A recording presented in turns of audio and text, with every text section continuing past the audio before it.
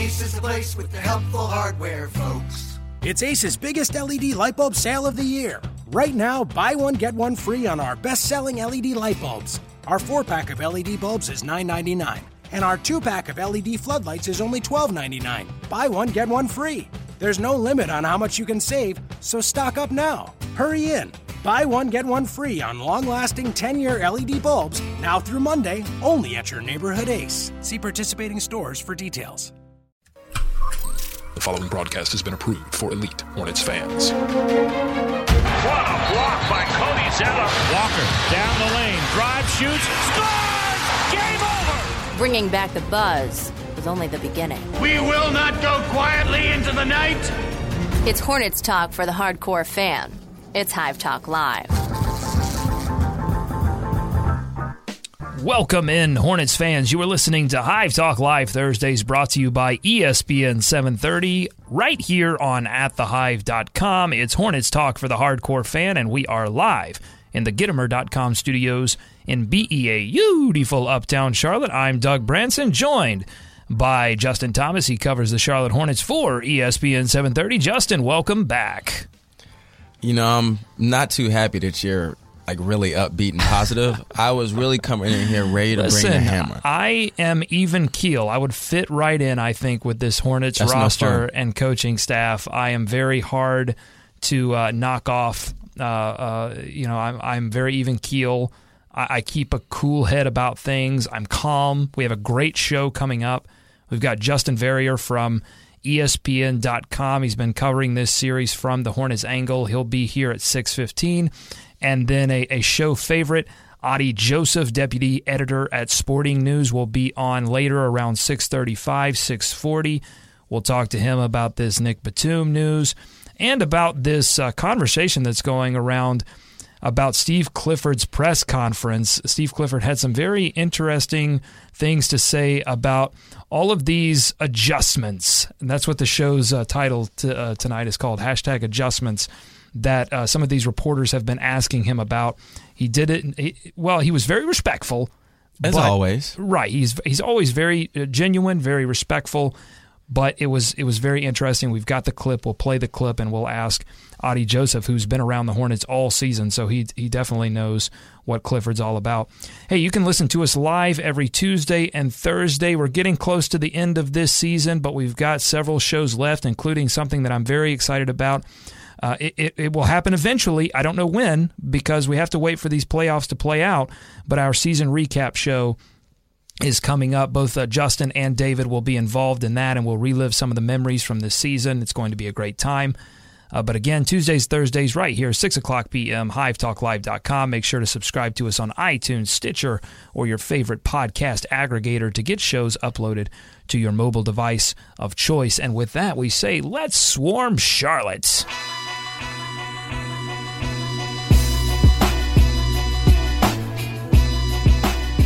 Before we recap Game 2 or look ahead to Game 3 in Charlotte, we have to update you on some news. Nick Batum injury news. Of course, he injured his left ankle, that same ankle that he injured almost 2 weeks ago against Boston. He re-injured it in Game 2, turned that left ankle.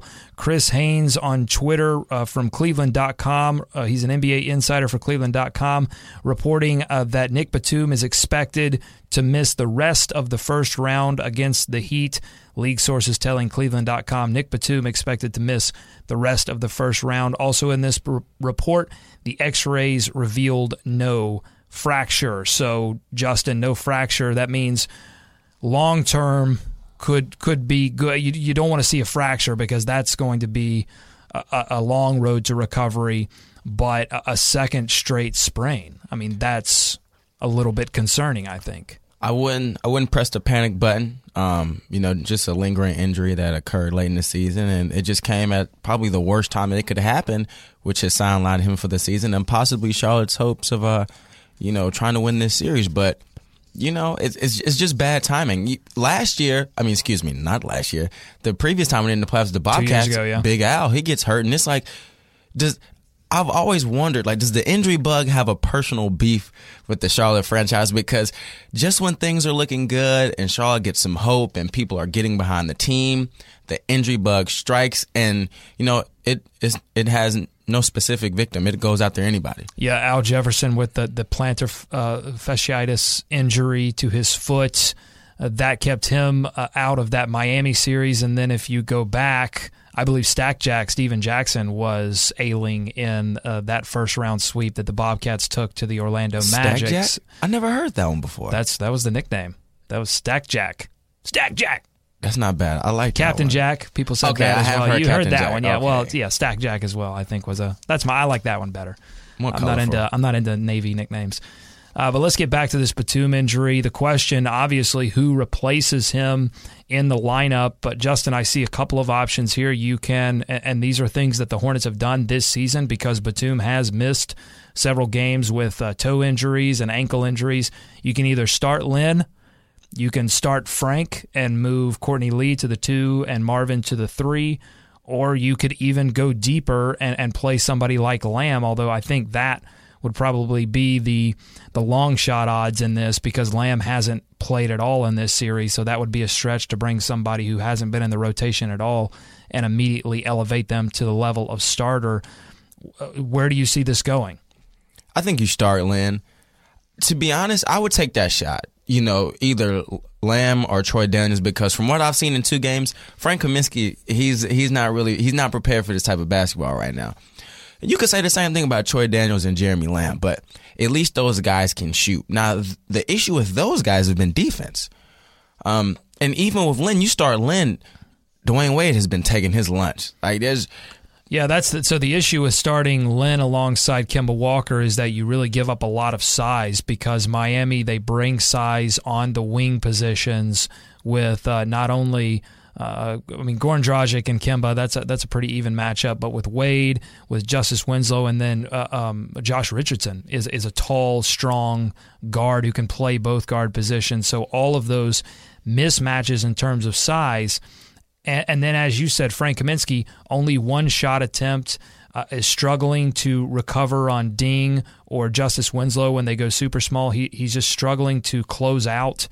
And, I thought he did a little better job on defense. He knew a little bit where he was supposed to be, but again, he's just struggling to close out. He's just not strong enough to bang down low for good rebounding opportunities.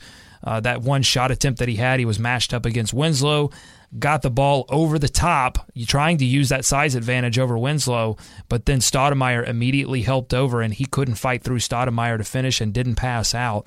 It can't be that easy to stop his offense, if you look to play him further. And look, I respect Steve Clifford for saying that Frank is out there and he's providing space, but if I took a look at the tape, and Winslow and Ding are not giving him that respect on the 3-point line in the catch and shoot opportunities.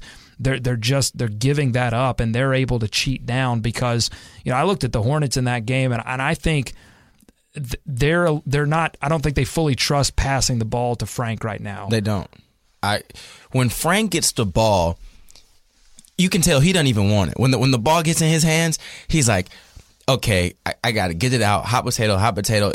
It's completely different basketball. He stayed in college for 4 years and played at a high level. Well, in the regular season, we haven't seen this in the regular season. He's played confidently at different points in the regular season. Playoff basketball is a different animal. It's a different beast. Because there were times you watch him like after you watch Frank this entire year, you say, I'm comfortable with Frank in the playoffs. Like, he's a big guy. He can stretch the floor. Like, I'm confident what he can do. I watched him in game 1. I was like, I'm not going to bring down the hammer just yet. We're going to wait for day 2. And then you see him out there, and it's like you can tell it's an adjustment. I like Frank as a player, but this stage right here, you can tell it's a little bit bigger than he expected. Well, okay, so we know Clifford is going to go 4 out, 1 in. So we know that. It's just a matter of do you go small on the wings or small out in your front court. So I don't know. I don't know what they're going to do. Either way, it's going to shake up the rotation. So you're going to see either Hawes or Lamb or possibly Troy Daniels be inserted into this rotation. He had solidified an 8-man rotation, and now all of that has to change because Nick Batum will miss the rest of this series. I don't mind Spencer Hawes getting a crack at it. I'd like to see what he can do. I thought he played well in the fourth quarter. Yeah, definitely. You could tell he wanted to be out there. Yeah. Because, guys are competitive. But he's going to get beat. I mean, he's going to get beat by Dragic on the drive. He's going to get beat by Winslow. That's the thing that I think that fans, anyone watching the game has to understand, that when you look at the options that Clifford has in the backside of his rotation, they're all options that have really bad negatives. They're all liabilities. Right, exactly. And so you have to just pick one and live with it and then try to scheme the rest of your rotation around those issues. If somebody could hit some threes, that would help. I'm glad you segued. That would help. Because I think a lot of fans are watching this game and watching the past two games, and they see the Hornets in this last one. They shoot 6 of 17 from beyond the arc, in the first one they shot 6 of 17, and then in the second they shot 1 of 16. So in last night's game they shoot 1 of 16 from beyond the arc. Where has the 3-point shooting gone? And here's my best answer. Okay, Miami is applying a lot of ball pressure, but if Kemba is able, or Lin, or if they're able to beat that ball pressure, they're not helping off the wings. So they're essentially ceding the middle of the floor and the lane to Kemba Walker or Jeremy Lin. Now you'll see Hassan or Stoudemire be the last line of defense, but we saw it a couple times, both Kemba and Lin have the ability to use their dribble to make those two guys think and finish at the rim.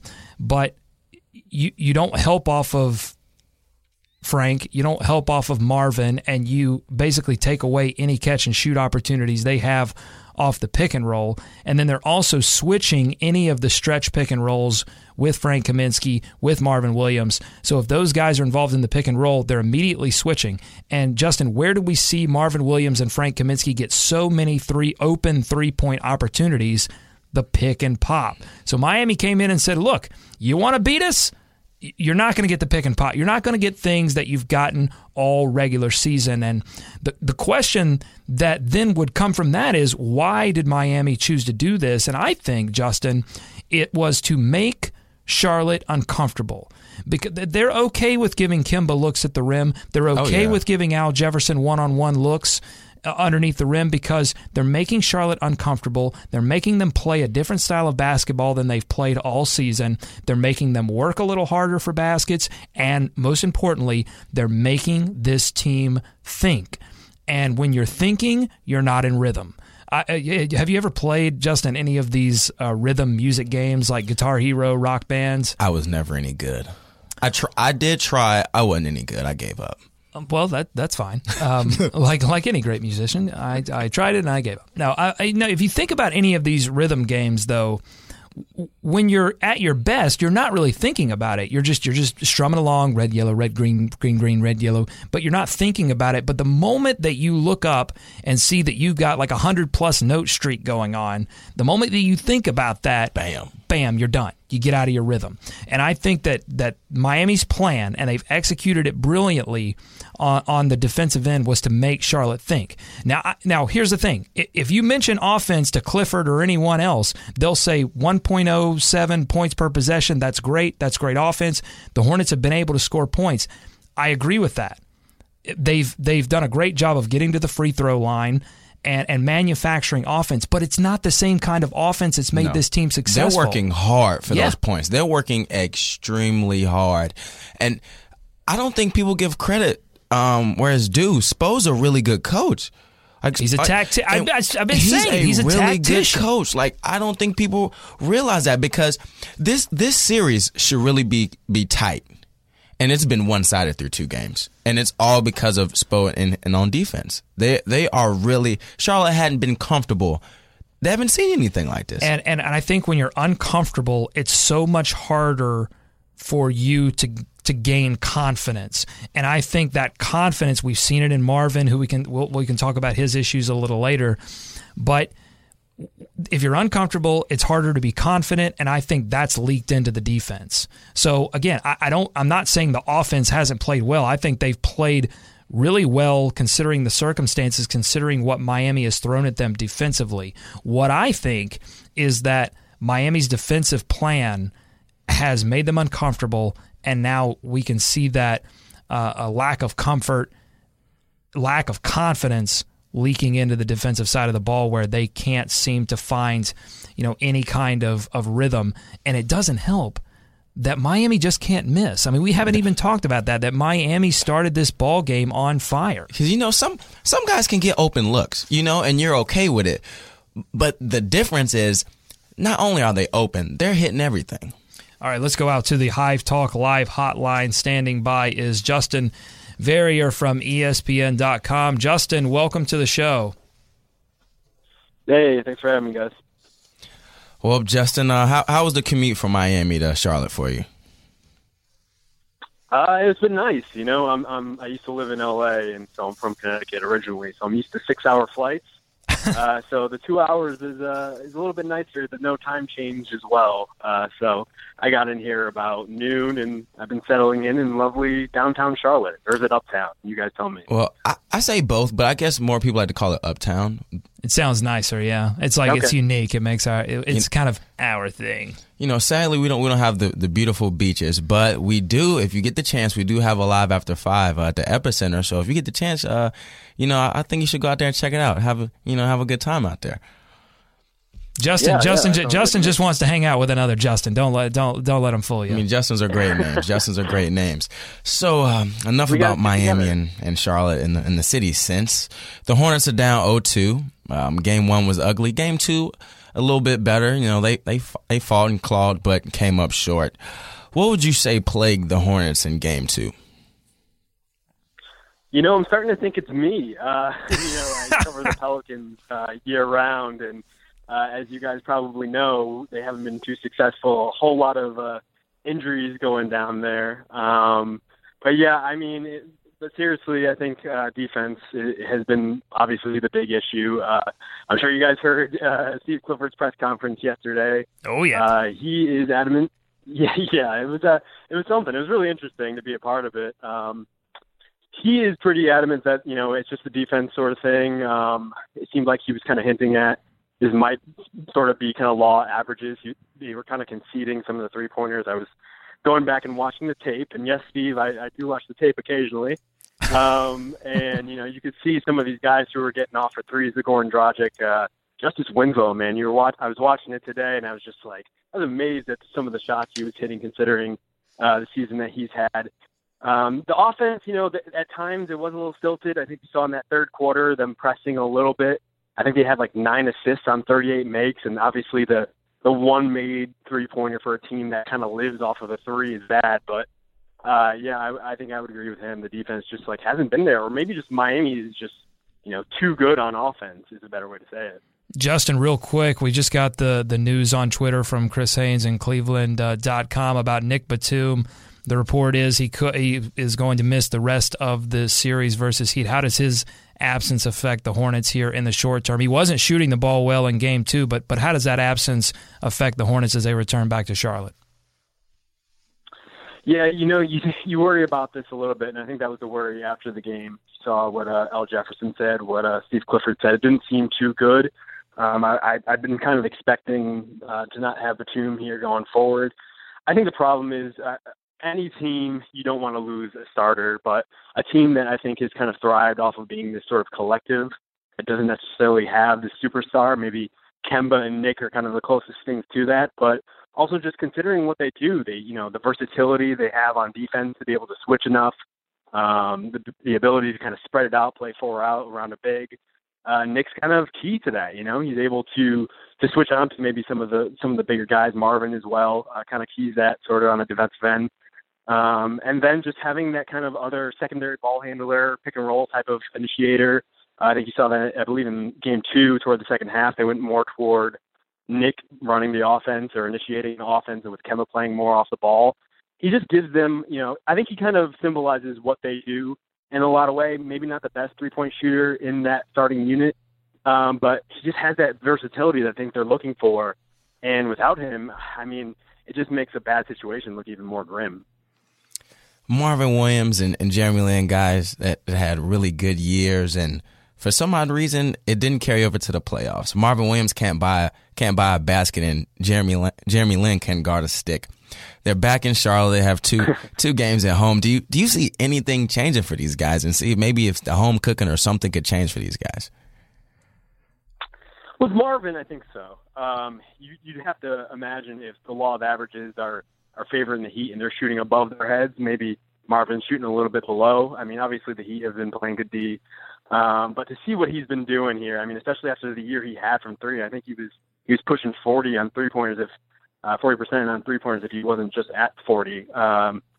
But, you got to imagine that he's not going to do that the whole time. There were a bunch of misses, I think, that got attributed to him when there was that weird series where I think they missed 8 shots at the basket when they were trying to play volleyball there a little bit. So I would expect him to kind of bounce back here, especially with Nick out. You want to look to him for a little bit more offense. Jeremy, I mean, he got to the rim a good amount. He's getting fouled in one stretch, I believe, in the second quarter there. But, I mean, the defense is going to be an issue with him. It's kind of something he struggled with his whole career. And when you have a guy like Wade going against him, I don't think most people are going to be able to stop him. But I especially don't think Jeremy is well-equipped to kind of keep him out of the paint. So some bouncing back there, but, and at the same time, I think some of these guys, they are what they are, and maybe a guy like Eric Spoelstra, some of the superstars they have on Miami are kind of able to take advantage of it. We're joined by Justin Verrier, NBA writer for ESPN.com. Before this series, Courtney Lee, in the locker room, you could just see that he embraced the challenge of being able to guard Dwayne Wade, but through 2 games, I would say it hadn't been in Lee's favor. What has Wade been able to do to counter Courtney's defense? It's kind of, we've seen some vintage D Wade going on here, and I think some guys have in the post-game pressers and in the locker room have kind of spoke to that. I mean, it's funny. We were just talking about this in the press room last night. I don't think Wade has hit a 3 since December, which is, kind of unbelievable considering you think about this guy as one of the more dynamic wings in the NBA, maybe in the past decade. Obviously, 3 hasn't been like his game, but to see that in today's modern NBA where everybody's swinging threes, especially the Hornets, it's been really surprising. But you see a little bit more bounce from him. I think what's helping a lot is when you get a guy like him who's he's taken some games off over the past 2 years as he's kind of aged in the NBA. I think it has really helped. You have 3 games in between games 1, or 3 days, in between games 1 and 2. And you can sort of see the difference. You see the bounce in him, man. I'm looking at his stats right now, 11 for 22. 22 is a lot of shots there, but shooting 50% from the floor. I mean, he's getting some rebounds. He's distributing the ball. He's kind of, exactly what you would want from a veteran player at this point in the season. I think you don't want to build your team entirely out of older guys. I think you've seen Brooklyn kind of fall to that fate sort of in recent history. But, you get some veterans, you get the right guys in there, and you give them the time in between games, and you can see what's happening. I don't know if we would call this a game or maybe even a challenge, but we're going to ask you to fill in the blanks. If Charlotte does blank, they have a shot at defending home court. Plays defense? I like that one. Yeah. I mean, it's kind of what it is. I think you would expect the offense to bounce back, and I don't even know if you say bounce back. I mean, they scored 103 points off of 9 assists, which is crazy. I know, they played through Al Jefferson a lot in the post, and Kemba Walker is really good at getting to the rim, but 9 assists, I mean, I think I saw a stat today from Basketball Reference saying their 20 assists over the past 2 games would be the fewest in 2 games since 1984, I think, in the playoffs, which is crazy, I think. But, Steve Clifford has been harping on it, and, I'm drinking the Kool-Aid a little bit. I think it's just been the defense, and I'm watching the game again, and it just doesn't look like they're doing anything particularly bad.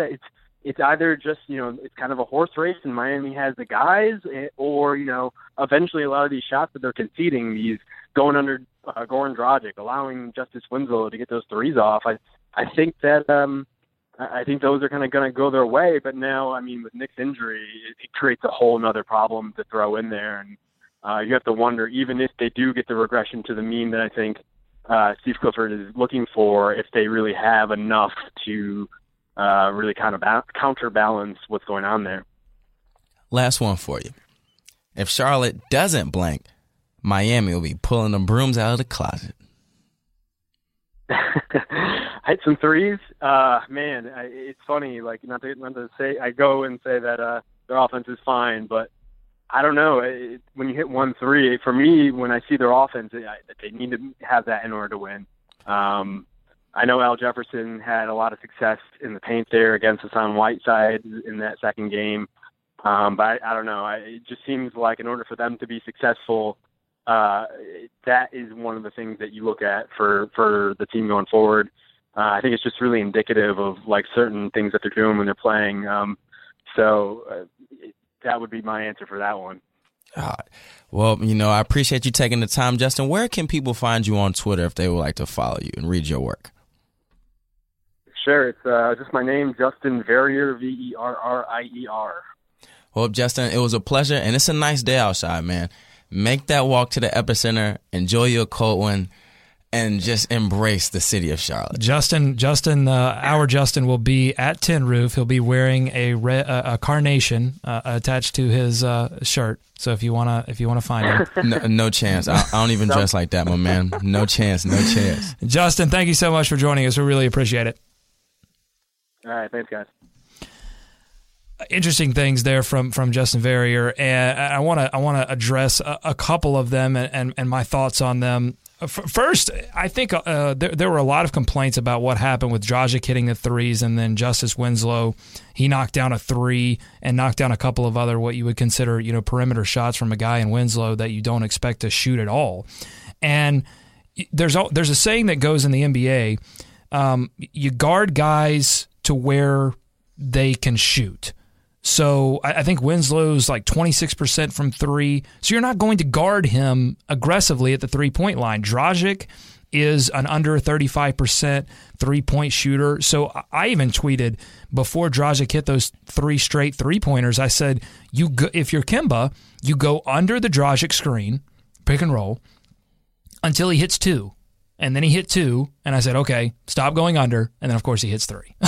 So, it was just one of those games, I think, where Miami, and I believe I have the stats, through the first 2 games of any playoff series in any round, the Heat have the highest effective field goal percentage, 63.4% ever. That's nuts. And if you asked anyone who covered the Heat prior to this series, hey, are the Heat a three-point shooting team? No, absolutely not. No chance. Even Heat writers and bloggers are calling their play over the past 2 games unsustainable. Joe Johnson, who plays on the Miami Heat, called it fool's gold. And you saw it a little bit in the second half. The Hornets held the Heat to 40%. I mean, if we're looking for positives, they held them to 43 points in the second half.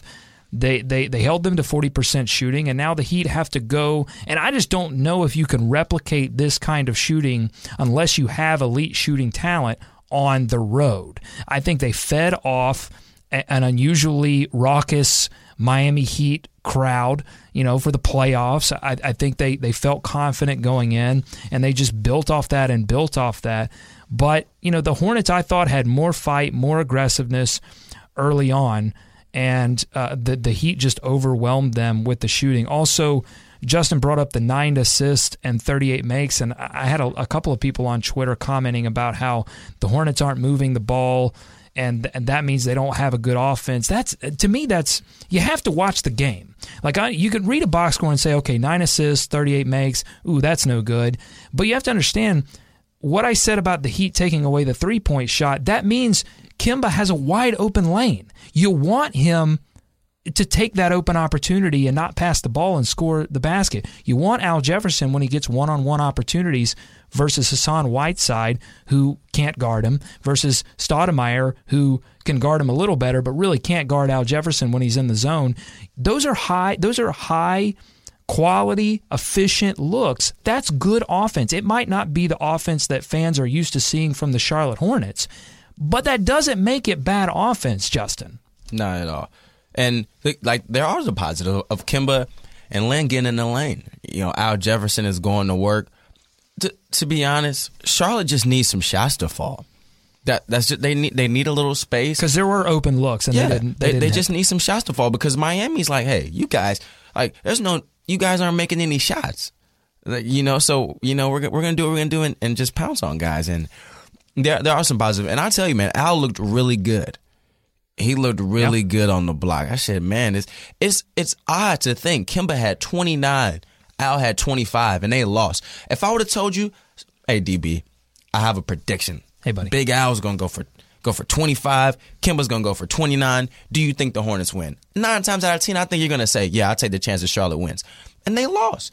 They're just going to need some guys to step up.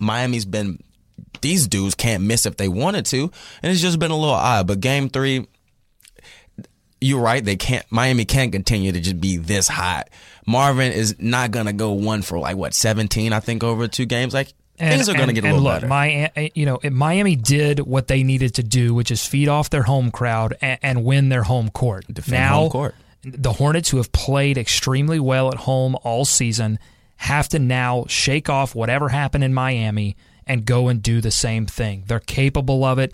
The Batum loss hurts. I think in the short term they can survive it. I don't think in the long term in this series that they can survive the Batum loss. And I say that because, look, he shot, 3 of 11 before getting hurt. He was struggling in this series, but we've seen Batum so many times struggle for 3 quarters and then in the fourth quarter turn it on.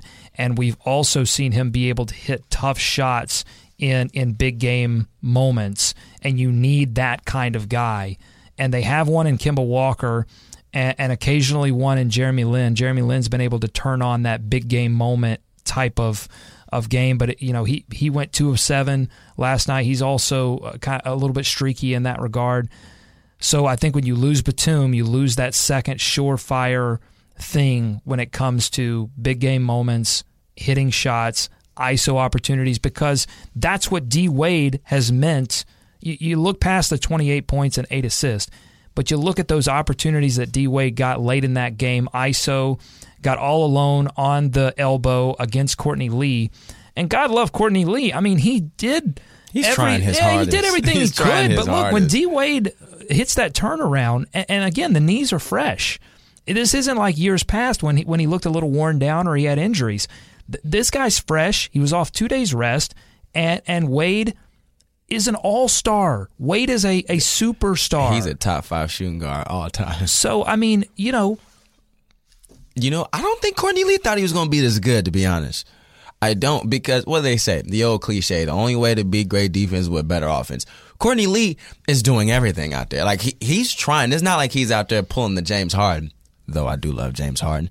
He's really trying, and Wade is just taking his lunch. And Courtney Lee also, I thought, offensively took advantage of what the Heat are throwing at them defensively. There is wide open space for that mid-range jumper, and I thought Lee did a great job of just trying to survive in certain moments of that game. Lee stepped up and knocked down a few jump shots. But I think what's most surprising to me about this entire series, Justin, is that you have Nick Batum, Marvin Williams, Courtney Lee, and Jeremy Lin all playing for contracts. And they've certainly played well all regular season, but I think you've seen time after time in the NBA, guys have great playoff series or multiple series and turn that into big bucks. And, I think that there are going to be some questions for all 4 of these guys moving forward if the series continues like it is. I think there will be some serious questions going into free agency. Is Batum fragile? Can Marvin step up in the big moments? Can Courtney Lee guard guys one-on-one?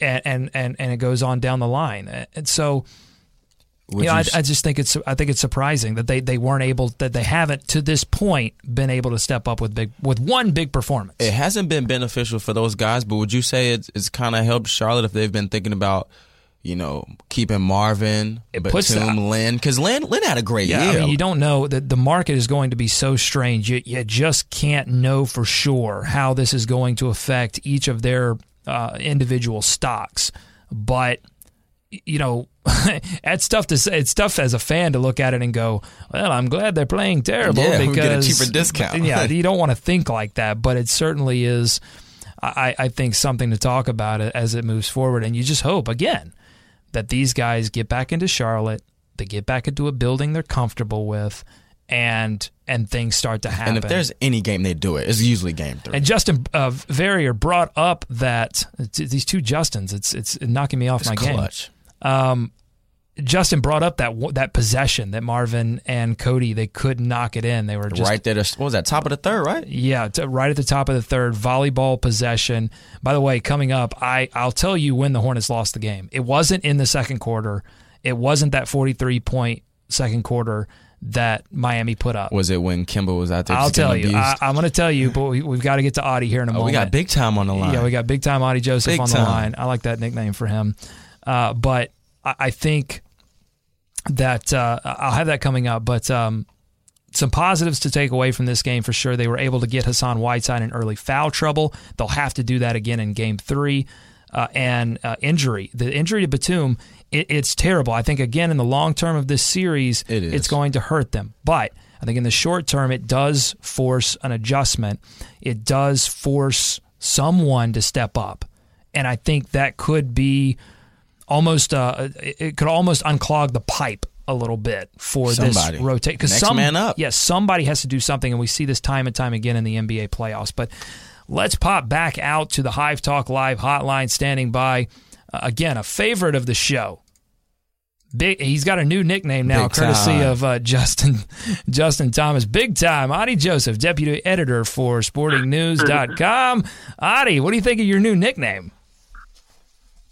Justin's given me that one for a while. Every time I see you bunch of insidery locker room types. I guess I wasn't invited to the Applebee's meeting of locker room Charlotte Hornets locker room guys. You know, I like Applebee's too. You can't invite me. It's okay. Oh, that was funny. We do Don Bosco. What's it called? Del Briscoes. Del Frisco's, yeah. We're fancy. He tried to lowball us with Applebee's. Official steakhouse for the Hornets. Yeah, official. Time. I think, season ticket holders, they always give the Del Frisco's coupons away. All right, Adi, I want to ask you about this. We talked a little bit about the Steve Clifford comments post-game, Game 2 with Justin Verrier earlier, but I want to get your thoughts as well as somebody who's been around head coach Steve Clifford all season. First, I want to play the comments themselves. Let's see. Yes, here we go. So Steve Clifford, after the game, he was asked about adjustments. He seemed a smidge frustrated with the line of questioning, and it has a lot of people talking, a lot of headlines that read, Steve Clifford politely tells writers they have no idea what they are talking about. We have the question in question asked by ESPN's Tom Habistro, and a portion of Steve Clifford's response. It's really good. It's a little long, but hang with us. Here we go. Coach, it sounds like to me you're dealing with process versus results, is that you're trying to stick to the game plan and it's not getting the results you want. How, as a coach, when you only have 2 games, you could potentially be out in 2 games, when your back's up against the wall like this, how do you not say, okay, maybe we need to switch things up when they're scoring 115 points? Well, you have to look at how they're scoring. I mean, it's not, like Game 1. The majority of the problems in Game 1 were basic principles versus coverages. Like tonight was the same thing. It's one-on-one penetration, not allowing the ball middle. It's not like they, like for instance, they're not running sets that we're having trouble with coverages on. And not to be disrespectful, but you guys, you watch these games and you just come up like something's got to change. Or sometimes you just have to do the basic things better, which is what basketball is. I mean, it kills me this. Jeff Van Gundy always used to say, writers love to say they made an adjustment. Usually the adjustment is some guy that went 1 for 8 went 6 for 8. And I'm not joking, but you sit here. If you're not watching the film, no disrespect, you have no idea what should happen. This knee-jerk thing about something's going to change, everybody's asking me for 2 days, what about start now so your offense is better? Our offense was 1.07 points per possession. You guys are looking at 91 points. You're wrong. Sorry. So what I'm going to do is, I know my team. I watch my team closer than anybody. I'm going to look and figure out what the problems are. Okay, if we need to make an adjustment, we'll make it. It's not all these great ideas or things that have to change or that this plan is terribly wrong. Sometimes the other team just makes shots, okay? All right, Adi Joseph from Sporting News joining us here. Adi, those were strong comments by Steve Clifford. He did say this afternoon that he wasn't trying to be disrespectful, but what do you think about those comments? They're very like Steve in that, I don't know that there's a better coach in the league that he wants you to see where he's coming from. And I could see how when Tom, who's a very smart man, watched, when the way he phrased it, Steve might have thought Tom was sort of saying, "What are you doing?" I don't think that was what Tom's intention was. And, after a rough loss like that, coaches tend to be a little more on edge. With that said, what I think Steve was saying was, look, we have gotten blown out twice. Yet you look at what they're doing. This is a team that normally is not that great at shooting three-pointers, and they're shooting like 60% from three or 50% from three. They're shooting 58% from the field. Those are not normal things. And Steve is trying to say, look, we're making them take a lot of the shots we want. We're not consistently giving up wide-open layups to Dwayne Wade. They're beating us with shots that we thought they wouldn't beat us with, through our own scouting reports. Now, there's always the possibility that the scouting reports were flawed, or that they were giving up shots that the Heat simply normally don't get and the Heat can make, and they just didn't realize it. But, I think in general, what Steve was trying to do was explain his process, which is what he does a lot in interviews. And he might have been a little testy considering his team had just fallen behind 2-0 in the first round. Well, I think the mistake that Tom Haberstroh, I love reading his stuff. I've never met him in person, but just from reading his stuff, yeah, I agree. He's a smart guy. But I think the mistake he made was not to preface it with, Steve, I know you haven't watched the tape yet, because that's local guys seem to know. Like if you say that, you get a little bit of a buffer with Steve. That I know you haven't watched the tape yet, but here's my question. He watches his film. But yeah, I'll be honest. I ask a lot of questions where I'm probing, and I have gotten some slight guff from him, and he always does drop the "I haven't watched the tape yet" line. But he genuinely, I think he wants us to understand, and he knows he may not know Tom specifically, but he knows what a smart question is and what a bad question is, and he gives different kinds of answers. The other day, he dropped a line when in the last regular season playoff game. He dropped a line when I asked him who on his team could play isolation basketball the way the playoffs tend to focus around. He dropped a line about Synergy Sports. And this is a guy who is very, very smart and adept at analyzing the game in a wide variety of ways. And he's just trying to let us in a little bit with his interviews.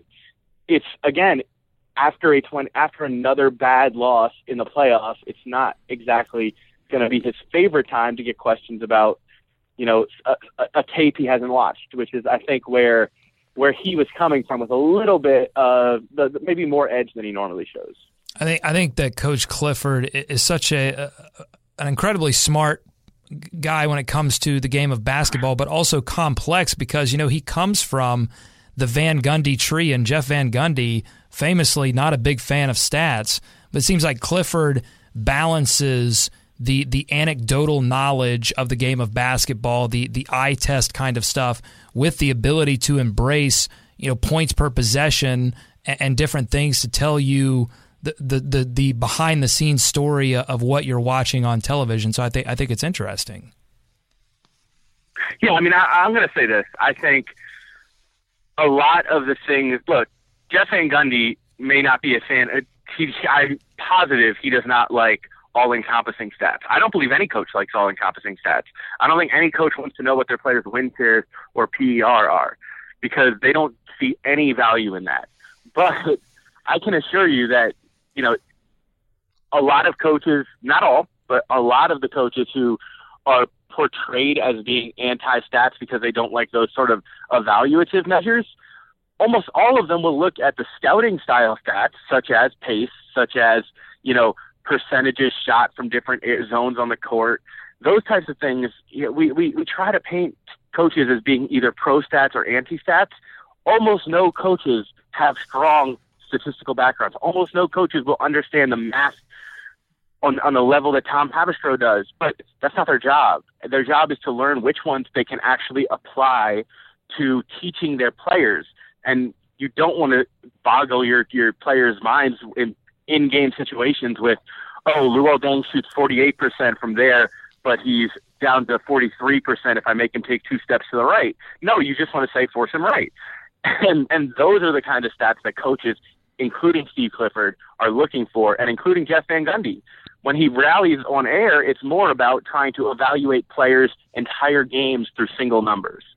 Here with Adi Joseph, deputy editor at Sporting News.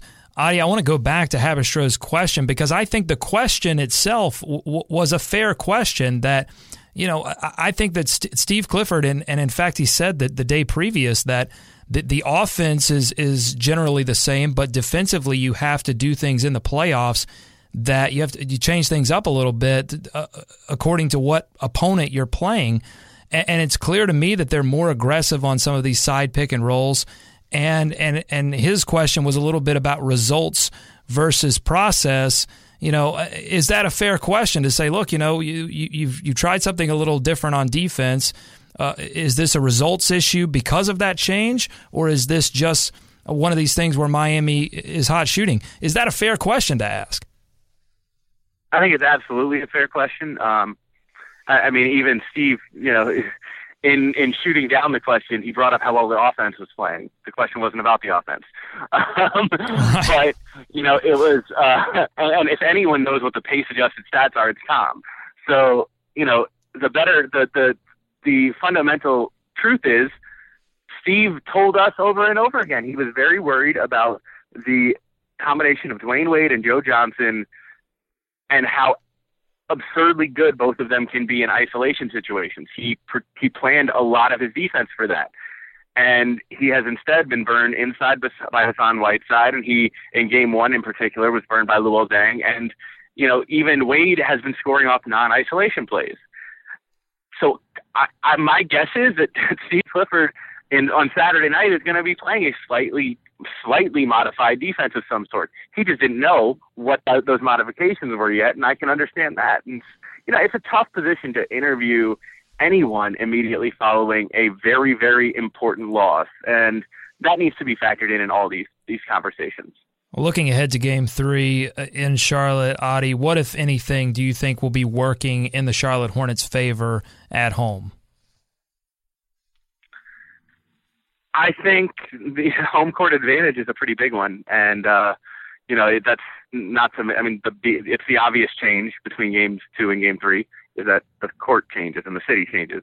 But they won 30-11 at home. They're the sixth best home team in the league.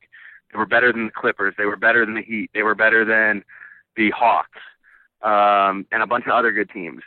When it comes down to it, this team plays like a different team in Charlotte. And in particular, I think you're going to see just a lot of kind of pissed off players looking for some revenge. Now, I'm not saying that they'll necessarily have the solutions, because when a team is shooting the way that the Heat are, you're just not going to beat them. But a lot changes with home court advantage, and I don't think you should undersell that, particularly for a team with as massive splits as the Hornets had.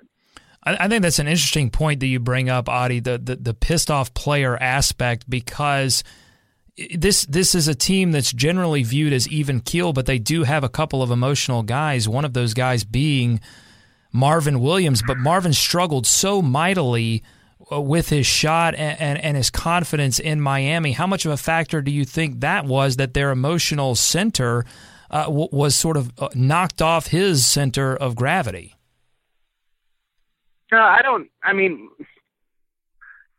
Marvin's emotional side is a very unique one. I mean, in as a person, he's exceedingly even keel. The guy is the most relaxed, easy to talk to person in the whole locker room, and one of the most relaxed, easy to talk to people in the NBA. But on the court, he does. Yeah, on the court, he's a very different person. So I don't know that his leadership necessarily changed as his play did, but I think Marvin is a very he puts a lot on himself, even though on paper he might only be the fifth biggest name on this team. I think he knows that he is an incredibly important player to what everything that happens here, and he wants that responsibility. So I know he's going to be very hard on himself. He's also very smart, and he's not. I don't think he's going to try to bite off more than he can chew. But I would look more toward, if anyone can play with an edge and anyone can rise to the occasion on this team, the guy that does that is Kemba Walker. And we have seen what Kemba does at home. He's a much better player at home. And we have seen what he does when he has sort of a chip on his shoulder, when there is a little adversity. And he can be quite dazzling when he puts his mind to it and feels the pressure. And I'm sure he does right now. I'm sure he's spent the last couple days thinking a lot about Game 3. We got the news before the show on Nick Batum expected to miss the remainder of the series versus Heat. Adi, how does his absence affect the Hornets in the short term? Well, it makes for a very interesting matchup. I assume Jeremy Lin will slide into the starting lineup. And they've played pretty well when Jeremy's been in the starting lineup, whether it's for Batum or for Kemba. The play hasn't dropped off, I'll say that. As a result, they're going to be a little bit smaller, but that might help. They won't have the ideal matchup for Joe Johnson, but the way the other guys have been playing on the Heat, maybe the best thing for the Hornets is to make Joe Johnson beat them.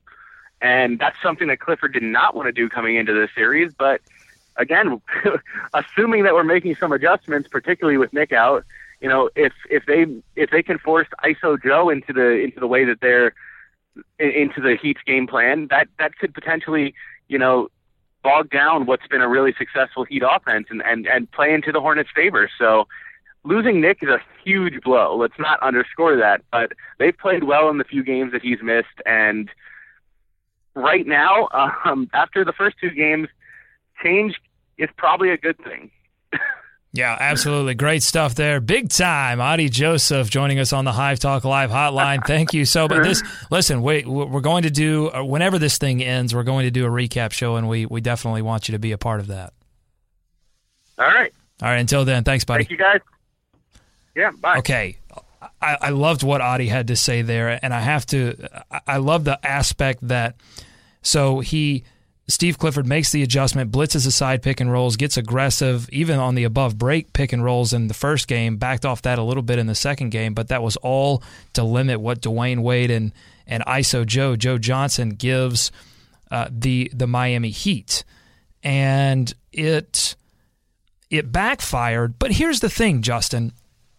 In the NBA, guys are too quick, too strong. It's impossible to guard all 5 guys one-on-one, okay? So in the NBA, you have to pick your poison. You have to pick, okay, what do I want to take away? What's most likely to beat me? Okay, I'm going to take that away. It's going to leave this open, just like the Miami Heat. They're taking away the three-point shot. It's leaving Kemba Walker and Al Jefferson opportunities at the lane. And, they went with a strategy, and they made the Heat shoot three-pointers and move the ball, 2 things that they haven't done particularly well all season, and the Heat just stepped up and did it. And no one wants to hear that. That's nihilistic a little bit. That's like, what really matters? If you can't take the best thing away and still beat a team, then what the hell are we doing here? But sometimes, and I think this is what Clifford was alluding to at the end of that statement that we played, you do what you can. You hope they miss. They didn't. That's basketball. And we know they're not going to shoot that well. And one thing what played well for Miami was Josh Richardson and Winslow. This is their first time on the road. Time Warner Cable Arena is going to be rocking. I feel like those guys are going to take a step back. They're not going to shoot that great, so that'd be the second bullet point. And the third one, Kemba's going to get a few fouls. He really took a beating and was really frustrated about not getting the calls. And I'll give you the last point. Shots are going to fall. So I feel like I didn't see any positivity, to be honest, with Batum being out. I didn't. But if there's one game that they can rally and put everything they have into something. And the crowd at Time Warner Cable Arena is going to be rocking. The promotions from the Hornets side are good. And the fans will come out for playoff games. It's going to be, and the atmosphere in the arena was getting better and better with each of those final couple of games. I ran into a guy today, and I was like, well, I don't know if I'll be able to do this. I have the game on Saturday. He was like, oh, I'll be there too. I was like, oh, well, I know you. You probably have pretty good seats. He said, man, don't even matter. I'm just glad to be in the building. People don't care. Yeah, people want to see playoff teams. They want to be there. They want to be there. Exactly. And so, again, the Hornets get this thing tied up 2-2, then anything goes. You just don't know. You have to wait and see what's going to happen with this Batum injury. Does it encourage me that they could win a 7-game series now? I don't know. But it's tougher. But it definitely makes it a lot tougher. Just think. Everybody has said, well, not everybody. The Hornets they've just kind of said, if somebody went down, it was always next man up, next man up. Same as the Panthers, next man up, next man up. You have Spencer Haas. It'd be a great time for him to, do something. Jeremy Lamb, Troy Daniels. One of the two has to be able to make shots. If you can just get two of the unlikely heroes to step up, you'll be able to put the brooms away at least for one game and get you a dub and feel good about it. They haven't won a playoff game in 14 years. Yeah, I think that would inspire a lot of confidence in the city of Charlotte, the fans of the Hornets, and the Hornets themselves if they can get that off their back and win that first game in 13 games. And Lynn has been really good in Charlotte in big games. And when Lynn starts, if Lynn does start, when he starts, he steps up in a big way. Cleveland and the Spurs. So he'll have his number will be called. Well, I promised that I would reveal when I thought exactly the Hornets lost Game 2, and I'll tie this into Game 3 as well. I didn't think it was a drum roll. I didn't think it was in the second quarter when the Heat scored 43 points on 84% shooting. After going back and rewatching, I actually think they dropped this game in the middle of the third quarter. 7 minutes to go. They sub Al Jefferson back into the game. Jefferson had dominated the first half, 8 of 11, 16 points. The Hornets had the lead down to 8. But in the third quarter, he doesn't get a look to shoot the ball until 4 minutes left to go. And by that time, the Heat had the lead back up to 15. Got to rock the high hand. I think that's the tie-in. Batum took 3 straight odd elbow jumpers, and Kemba had a few go begging. I think that if the Hornets get whatever adjustment is made because of the Batum injury, you have to, in the third quarter, recognize what is being successful for you and take advantage of that. If the Heat decide to back their because the Heat could change their defense and start to back off and try to take away Jefferson, you have to have that awareness offensively and defensively and figure out, okay, are they changing up their game? If they are, now what do we do? That's going to be the most interesting thing to watch in Game 3. And we have a couple minutes left. I do want to get to this one last thing. It's an NBA All-Star Game or All-Star Weekend update. NBA Commissioner Adam Silver was on Mike and Mike this morning, and the 2017 NBA All-Star Game, slated to take place in Charlotte for now, was up for discussion.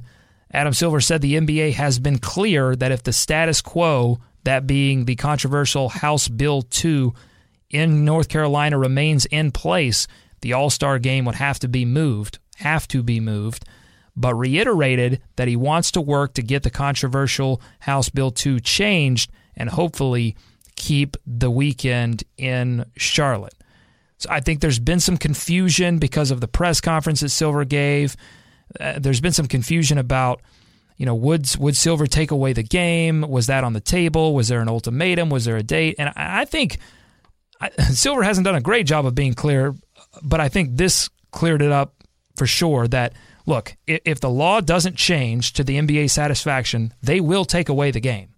But the NBA, Adam Silver, wants to continue to work through this situation and see if they can affect change, because once they pull the game, or even really once they have that ultimatum and say, if you don't change this law in 2 weeks, we're taking the game away. Once they do that, all their leverage goes away. But the threat of the game moving is more powerful at this time than taking the game away or taking the weekend away from Charlotte. So we'll keep monitoring the situation. I hope that everything gets resolved to the satisfaction of the NBA, to the satisfaction of the Charlotte Hornets and fans. That's all. I've been looking forward to this for years. I would be devastated. I'm just hoping and praying that. But the NBA, the NBA has to stand by their principles. I agree. You have, because I think they've done such a great job of taking firm stands that match the majority of people that enjoy their product, unlike the NFL. The NFL don't care. I think the NBA has staked a claim in this whole NBA cares. And I for the health of the league and for the health of the game of basketball, I think it's important that they keep doing that. Somebody will call them out, and you don't want that to happen. And plus, it's Michael Jordan. They don't want to take it from Mike. They just want a little cooperation. I'm sure he's playing a factor in this. He's not going to be vocal. He's not going to be vocal about it. That's never been his style. Oh, but don't worry. Certainly, he's back there. Certainly, he's playing some kind of factor in it. All right, that'll do it for us, Hornets fans. Thanks so much to our guests, Justin Verrier and Adi Joseph. I would play some Prince music in honor of his passing. Very sad to hear that news, but he was adamant about his intellectual property rights, so I think it would be best to honor him if I just told you, go to iTunes and buy a song that you've never heard before from Prince. Just buy 99 cents, $1.29, whatever it costs. Go buy a Prince song that you've never heard before, and that would be the best way to honor him. Follow us on Twitter, Facebook, and Instagram at Hive Talk Live for live game updates and more. Go to atthehive.com for all the latest news and analysis on your Charlotte Hornets. Make sure to listen to ESPN 730 AM anytime, anywhere at ESPN730.com or on the ESPN radio app. For Justin, I'm Doug, and producer Katie saying stay bought in, stay believing. It's time to defend the Hive. All hail the teal and purple.